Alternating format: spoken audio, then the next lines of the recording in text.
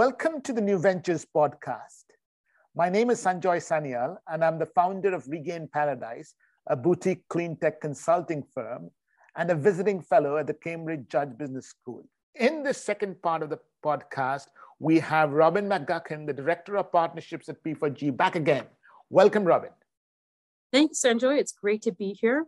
Really keen to discuss our partnerships and our state-of-the-art awards with you today. Exactly. So now is the time to talk about the pioneering partnerships that you have supported, which is probably the most interesting part of the podcast. I'll start with asking you to talk a little bit about the energy transition partnerships. Yeah. So interestingly enough, the energy transition is where we have had the highest number of partnerships. And I think this is because the renewable energy space has really boomed in the past decade or two. And we're seeing a lot of that renewable energy boom transfer into our partner countries. And so there are more investable ideas where we have investors that have a level of comfort with large wind energy, solar, even geothermal. So I will talk in particular about one of our partnerships that I think has had perhaps the most transformative potential given the state of play globally with renewable energy and the state of play with the African power grids. This partnership is called Africa GreenCo, and it is based out of Zambia and the South Africa Power Pool. And as you and your listeners no doubt know, the South Africa Power Pool is comprised of, I think, 16 countries, if memory serves, that are all interconnected on the same grid. And the South Africa Power Pool is an entity that essentially operates that grid. And on that grid are essentially entities that are buyers and sellers of power. And what we've seen around the world is that buyers and sellers of power on grids elsewhere have devolved into multiple entities that can serve as a functioning marketplace for robust purchase and sale of energy. And what we've seen in Africa and South Africa is a little bit of a lag effect where our power utilities have not yet debundled into separate entities. And in part, it is because of the legacy of how they were set up as integrated utilities, buying and selling power from essentially themselves. And many of those unbundled entities, unfortunately, are bankrupt and they are underwritten by the national government. And so it becomes very difficult then to justify unbundling of multiple bankrupt entities. It also then becomes very difficult to build new power plants when you cannot guarantee the creditworthiness of the buyer of power from those new power plants. So what Africa GreenCo has done is established a public-private partnership that is comprised of multiple funders and a very deep guarantee fund, as well as the government of Zambia as a part owner of this facility. And they have operationalized as a registered trader of electricity on the South Africa Power Pool, starting in Zambia. So they have now established themselves as a creditworthy market intermediary focused solely on renewable energy to buy and sell power with the depth of purchasing power based on the funders and the guarantee fund to provide that level of comfort to investors in, for example, new solar and wind power projects, that they will have a creditworthy buyer of their power, and in the government, that they have a sound and stable partner that they fully understand and have modeled that can act alongside them to truly begin to unbundle the marketplace and to function as a true marketplace for energy trade. And I'll say, Sanjoy, this is also inspired in part by work that the government of India did about 2 decades ago to take similar steps to unbundle the marketplace, to allow open access and make those essential first early moves that enable a vibrant renewable energy marketplace that is serving the needs of all of the customers at an affordable price. And I hope that's a relatively clear explanation. It is a very clear explanation, to be honest. You brought up a couple of points, and I'll just quickly, in my response, touch upon a few of them. Of course, the Indian unbundling of the utilities was an enormously important moment in the regulation of the Indian energy infrastructure. But to be honest, having worked in Africa for quite some time with WRI, I hadn't quite understood the depth of this project that you have supported, because this is really trying to solve the problem for the clean energy transition. And really one major issue there is that the utility infrastructure in all ways, in this particular case, financially weak to support the power purchase agreements that the new renewable energy companies would want. And what we have really done is to put an intermediary to be able to cushion those risks. I think this is fantastic. It is, and it's been a fantastic partnership to work with partners who, it is so difficult to succeed in this intersection of the missing middle marketplaces, where it's both low and middle income countries and innovative new green growth ideas. And so what we found is it really takes these entrepreneurs who are willing to crawl over glass or, basically work as hard as it takes to get these ideas through. And they're willing to work in country at a very much a local level.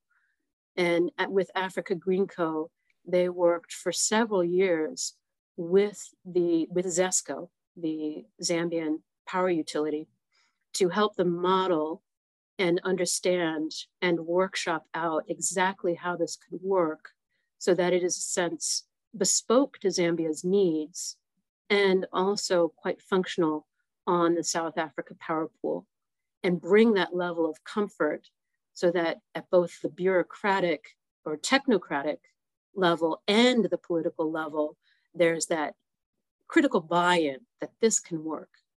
And then to be able to communicate that with investors as well and have that robustness in the investment materials that lend that comfort, that sort of de-risking element to those investors. And it's, as you can imagine, quite a lot of hard work and quite a dedicated endeavor.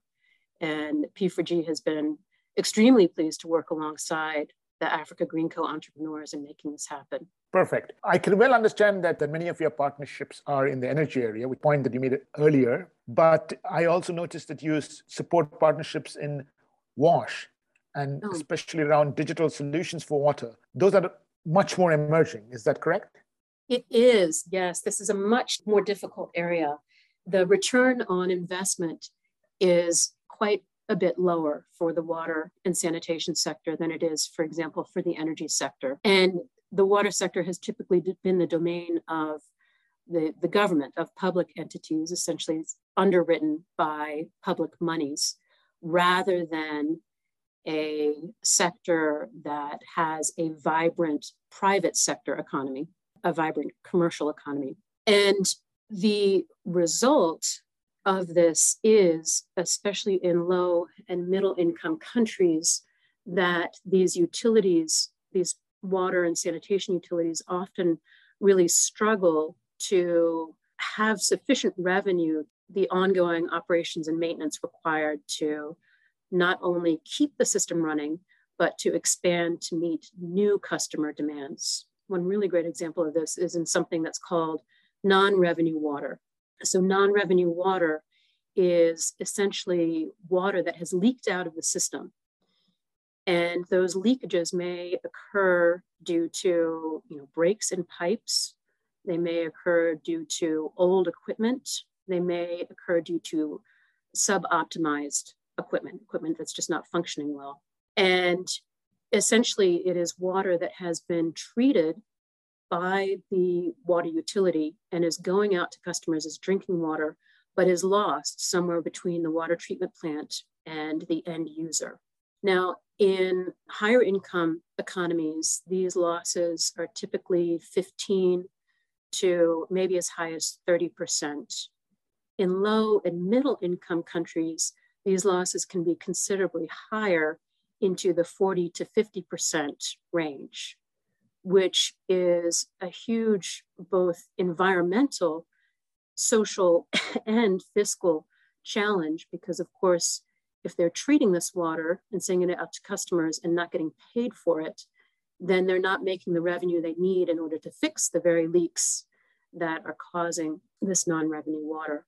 Not to mention in areas that have a shortage of water, to lose all of that water after it's treated is a real challenge, particularly as we see water stresses continue with climate change. So one of the challenges that's faced is that a lot of the water sector infrastructure is buried, it's underground. And so it's difficult to tell where these leakages occur and where these system optimizations can lead to the greatest gains in efficiency. So as an example, one of our partnerships called Intelligent Water, they are a South Korean company that has developed a technology that essentially uses sound waves to detect where underground water leakages are coming from. This is a technology that essentially is a piece of equipment that you can put on the ground or sort of stick in the ground at a small depth. And then it sends ultrasound waves down to hear where these leaks are occurring. And then the technology connects to any smartphone. So your utility linemen who are out trying to find the leak don't have to do a lot of exploratory work by digging and turning up, a lot of ground or digging under roads. They can instead pinpoint with great accuracy where that leak is coming from and then focus their repair work right there on that site. So this has proven successful in South Korea. The K-Water in South Korea is using this, and the partnership is now working with the Vietnamese Sewer and Water Authority to test and deploy this in Vietnam. And we'd love to see it go further to other P4G countries as well, if and when it proves successful in Vietnam.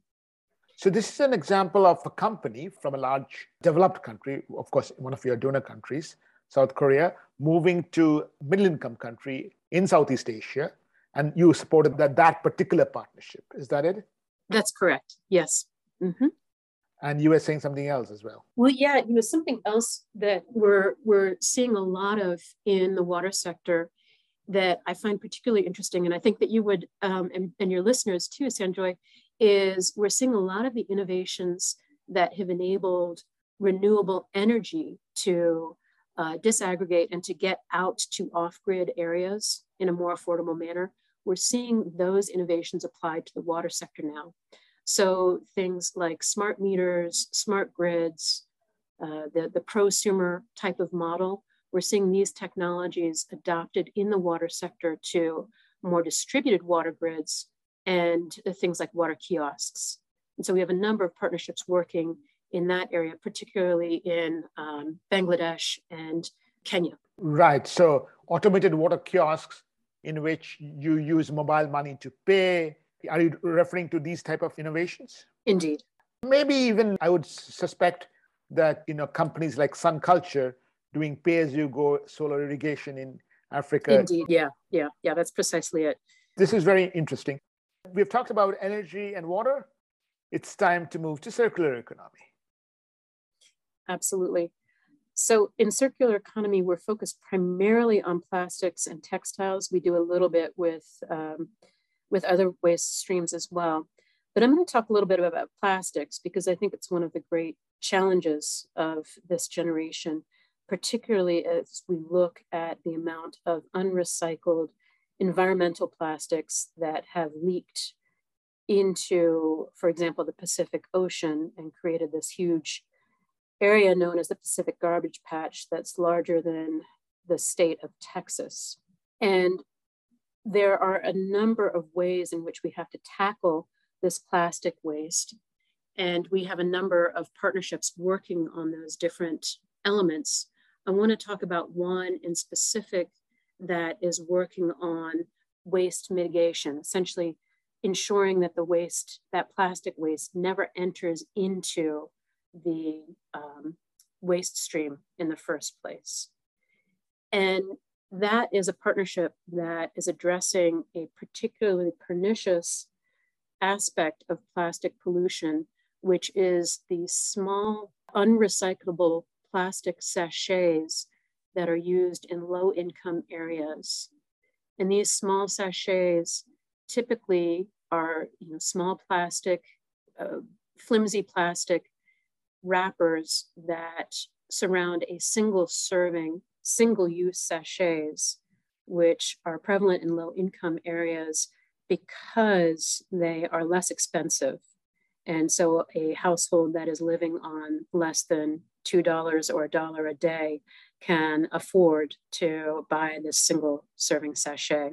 However, that plastic is unrecyclable and is typically used in communities that do not have good waste collection systems. And so these plastics find their way into the natural environment. They are a real eyesore because they accumulate along roadsides and they accumulate in rural areas and blow into areas of wilderness where we'd like to see undisturbed nature, but they also contribute significantly to things like the Pacific Garbage Patch. So our partnership Cyclus has come up with an innovative way to avoid this, which is that they're a small startup enterprise, and they work with major multinational commercial enterprises such as Nestle and Procter & Gamble to bring bulk goods to these low-income communities where the community members can bring their own receptacle, their own bottle or container to their local, small shop and dispense these same products into their own containers. And they come because they're purchased in bulk, it is actually a price discount for the customers. So what Cyclus has found that they can do is they can offer the same product at 30% less cost than those individual sachets. So they bring a real cost savings to their end customers in these low-income areas. They're avoiding the use of these sachets. And what else is interesting is this is actually a cost savings for these major multinationals like Nestle and Procter & Gamble. They're able to supply the product at a lower cost themselves. So it's cost savings all around, as well as really significant environmental savings in the terms of these sachets. And Cyclus has had 2 distribution channels. They have, as I mentioned, these small general stores that exist in most communities. They also have a mobile sort of minibus, a 3-wheeler, a motorized 3-wheeler that can actually come door to door into these communities where they can make a regular route where members of the household can come out and refill on their favorite products as the little 3-wheeler goes around town. So even areas that don't have great access to, local stores can still have access to these products. So it's something that's proven very successful. They have not only attracted their seed funding, they have attracted their first round of Series A finance and are expanding at a very rapid rate. And in which country is this? Indonesia. This is just remarkable. It's a remarkable story that you just said, because when I went to business school, one of the things that we learned is the innovation that large companies are doing in making small sachets available, is making these products which are earlier just being used by the middle class available to poorer people. And that was right, except at that point, when we went to business school, that was a long time back, the issue of environmental plastics was never an issue, right? So here's an innovation, business model innovation done by these large companies, which has created incredible environmental problems. And here's another environmentally innovative company coming and solving that problem. I think this is just a full cycle going around. Yeah, it really is wonderful to see. And, earlier in sort of the evolution of this kind of solution, we would talk a lot with major multinationals about the triple bottom line, right? The triple bottom line being, how do you have a product or a service that not only realizes financial gains, but also realizes environmental and social gains? And so this is a real change in what, a few years ago when we were in business school, what we would have learned, which is that business is an environmentally extractive proposition, where you're taking a natural resource and converting it into a product. But now what we're advancing here is businesses such as Cyclis that are true triple bottom line, where instead of having to pay taxpayer dollars or philanthropic dollars to realize an environmental gain, we have actual businesses that are financing on a financially profitable manner environmental and social gains. And that is the sea change that we want to see in the marketplace. That is the big shift that we want to be a part of. And we're hoping with businesses like Cyclis and other bright young entrepreneurs coming into the marketplace that we will be able to catalyze in a very significant manner. Great. Now, you'll tell us a little bit about the food and agriculture? Yes. I'd love to tell you about a partnership called Sustainable Sourcing at Scale, which is taking place in India. And this is a partnership that is working with several hundred smallholder farmers to have verified sourcing areas where they can sell to major European buyers who are looking for high commodity agricultural products that are sustainably sourced, meaning that the land is used in a way that is climate positive, that is both resilient to climate change and not contributing to climate change, that these farmers are using organic products, and that the techniques that are used are socially equitable techniques, meaning that there's no child labor, there's fair wages, there are benefits, etc., offered to all of these farmers. And as you can imagine, working with several hundred smallholder farmers, it can be quite expensive to do this essentially 1 acre at a time. So instead, this partnership is using verified sourcing areas, working with a combination of training, a combination of verification, in-person verification, and then also using a lot of what we can have now with automated technologies to do both validation and confirmation that these sustainable practices are taking place. And then taking these as aggregated co-op, essentially, to then be able to offer to dedicated buyers who are willing to pay a premium for these products, and have that as a guaranteed purchaser of these, meaning that they have the ability to finance the upfront sort of capital costs and training costs based on the certainty of having these supplier agreements and knowing that farmers will be paid accordingly. So this is a way we can advance sustainable use of land, sustainable agriculture, and connect that from a marketplace such as India to these sustainable buyers who really want to and are willing to pay that small premium for these more sustainably produced goods.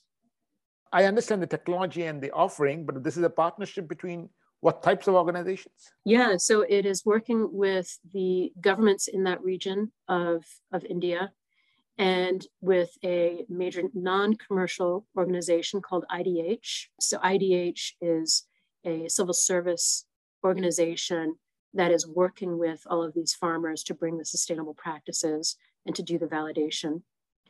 And then the third set of partners is the major commercial buyers in Europe that are sourcing these products. And though India is not one of those countries that you mentioned in the previous version of the podcast, you still went and financed this partnership. That's right. That's because we are doing two things with this. This partnership learns from work that the non-commercial partner IDH did in Indonesia and Colombia, two of our partner countries, and are looking to use the lessons learned from India to transfer this to Bangladesh. So we can see this is an example of replication and scaling, where even though this current iteration is not happening in a P4G country, it directly benefits from the lessons that took place in P4G countries and will also be extended as a next phase into another P4G country. Let me make sure I understand this. This is so interesting. You had lessons done by one international organization, admittedly, in Southeast Asia, Indonesia, in Latin America, Colombia. You brought that to South Asia, India, to test it so that you can transfer it to another South Asian country, Bangladesh. Is that the sort of thinking that happened? Because this is, if it is true, this is in a global South-South cooperation at the way it should work. Absolutely. This is a great example of global South-South cooperation.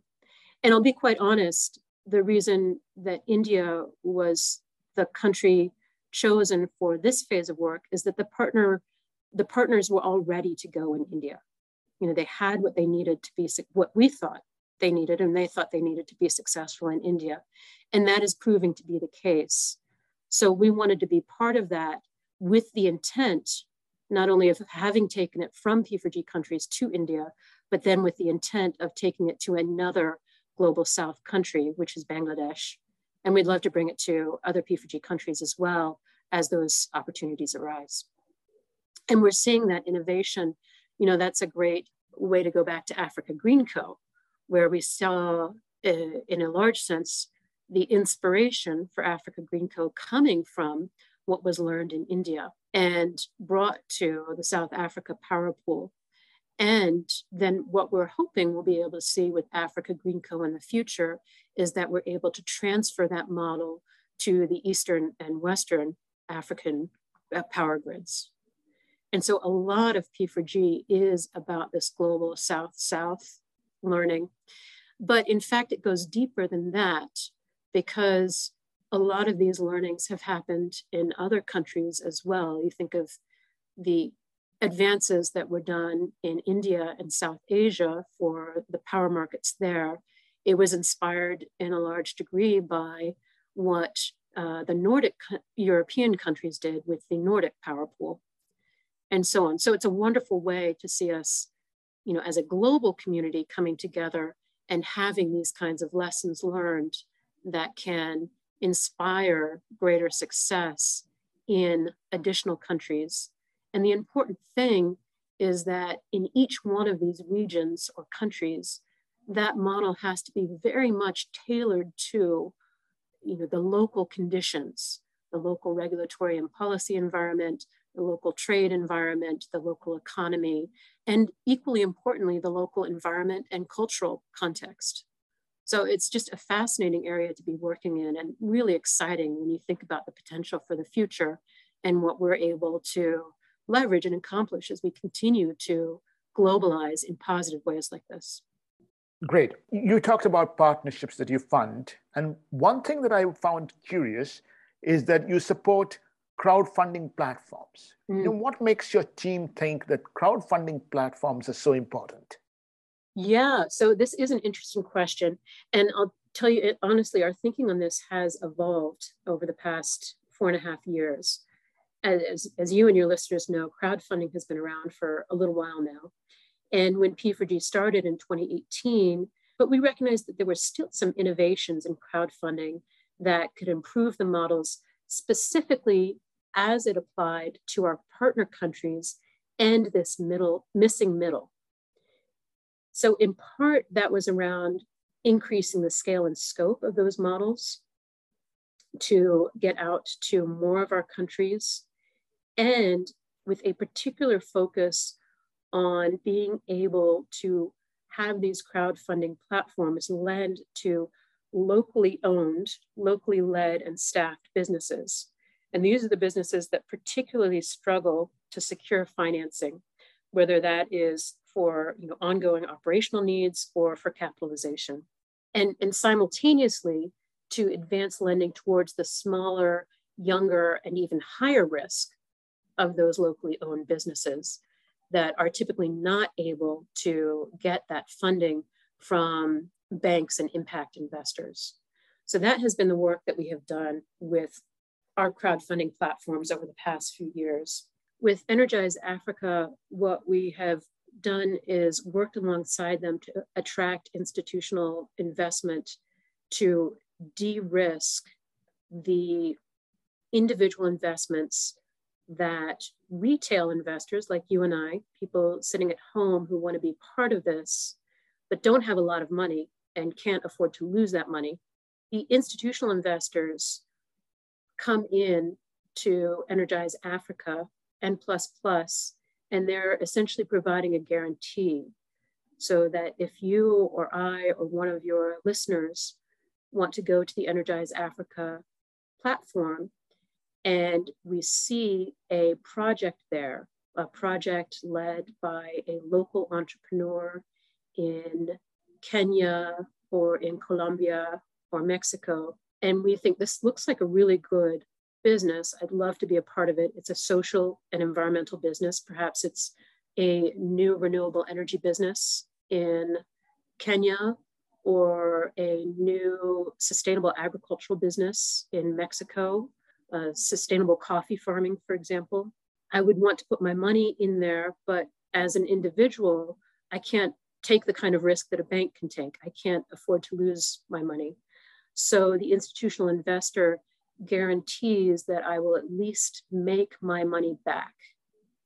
And what Energize Africa is proving is that not only will I make my money back, but I will earn interest on that money. It may not be a huge amount of interest, but a small amount of interest, which means that I can use my money instead of in a philanthropic way, meaning I can only use my money once as a grant to support, say, food and agriculture in an African country. I can use my money over and over again to support multiple ventures in food and agriculture over time. And that, what we believe that is what can unlock a significantly higher level of impact. And we're seeing retail investors such as you and I, and households in Europe, across Europe and the UK, they are realizing that they can invest, that they will get their money back, and that they are doing something really good with that money. Right. And in our podcast, we've done a few sessions on crowdfunding, which sort of adds to your the points that you're making. You've had other partnerships in new models of financing, right? Not just crowdfunding. Yes, we have. And we have had similar lessons learned in these partnerships. We have a number of partnerships that have looked to create or to advance a systematized financial mechanism. And so these have included our partnerships like IIX Women's Livelihood Bond, which have taken green bonds into our partner countries, and partnerships like Finance for WASH, which have looked to create a co-investment mechanism that increases the level of retail and SME lending in the WASH space amongst national and regional banks in our partner countries.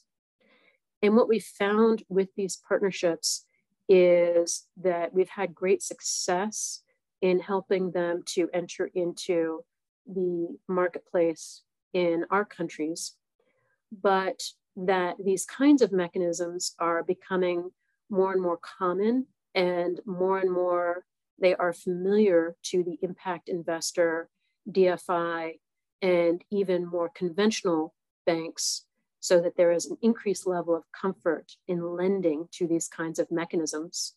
So at P4G, we are moving away from funding these kinds of funds because they are becoming more mainstream.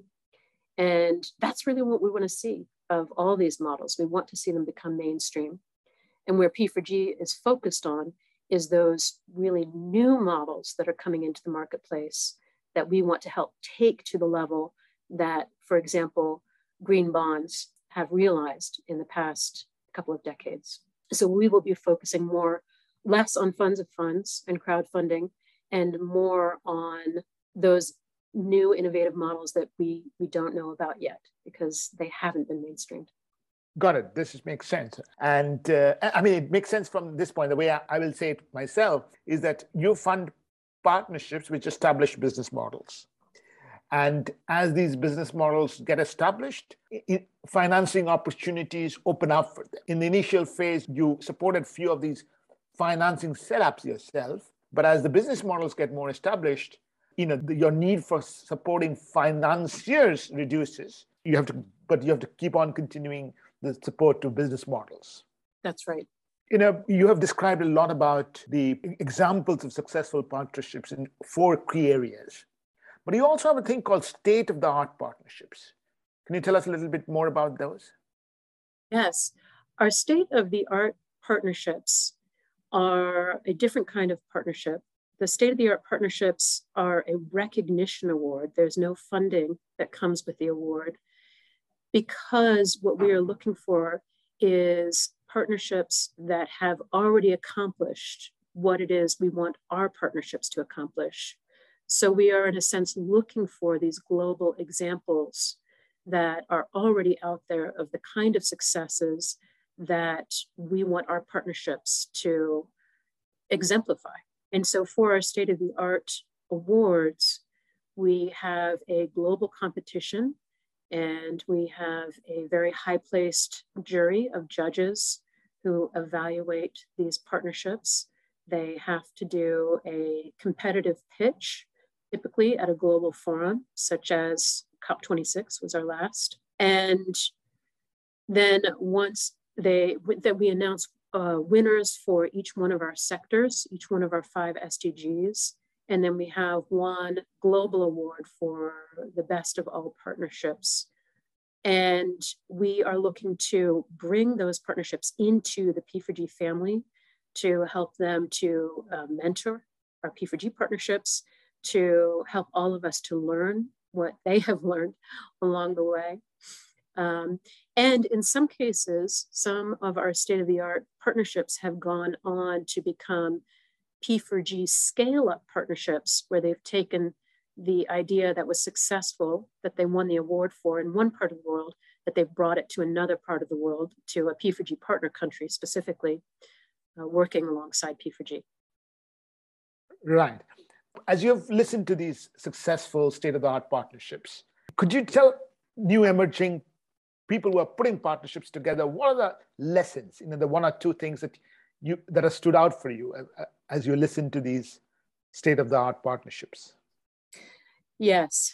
So it takes a really dedicated, highly vested team of entrepreneurs to be successful.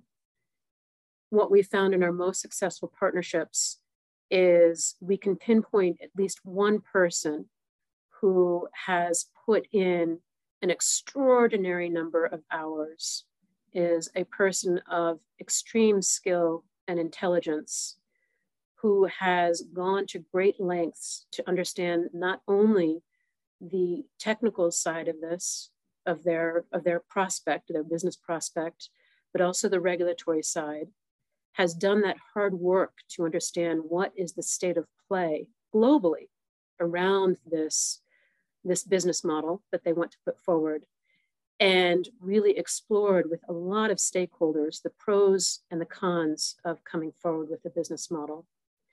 And that person has to be backed up by a team of entrepreneurs who are just as vested and just as hardworking in order to be successful. And that's one of our key lessons. Another is that local entrepreneurs are essential.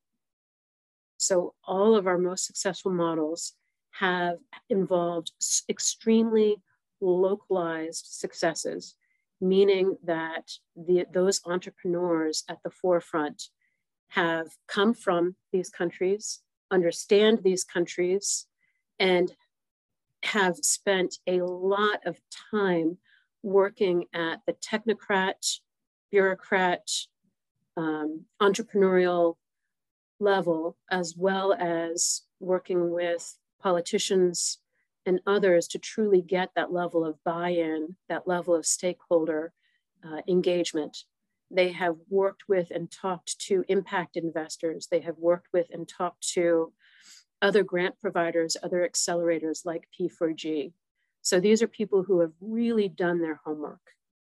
And that homework is extremely locally contextualized, because until you have that, you're not going to be successful. So I think those are two of our biggest lessons learned. Hardworking people who stomp the pavement. Yes. And go and shake a lot of hands. That's right. That's right. That sounds like the correct recipe for success, at least from your partnerships, right? That's right. That's what it takes. Right. With that, thank you very much, Robin. It was wonderful. And I hope it has helped a lot of people understand why partnerships are important and what it takes to make successful partnerships. But of course, also people on the public financing side to understand what it takes to support innovation and entrepreneurship. Absolutely. It's been a real pleasure, Sanjoy. I always enjoy our interactions. I always end up learning something and enjoy the level of critical thinking that you bring to this field. So thank you so much for all these interesting questions. I hope it has proven really insightful for your listeners.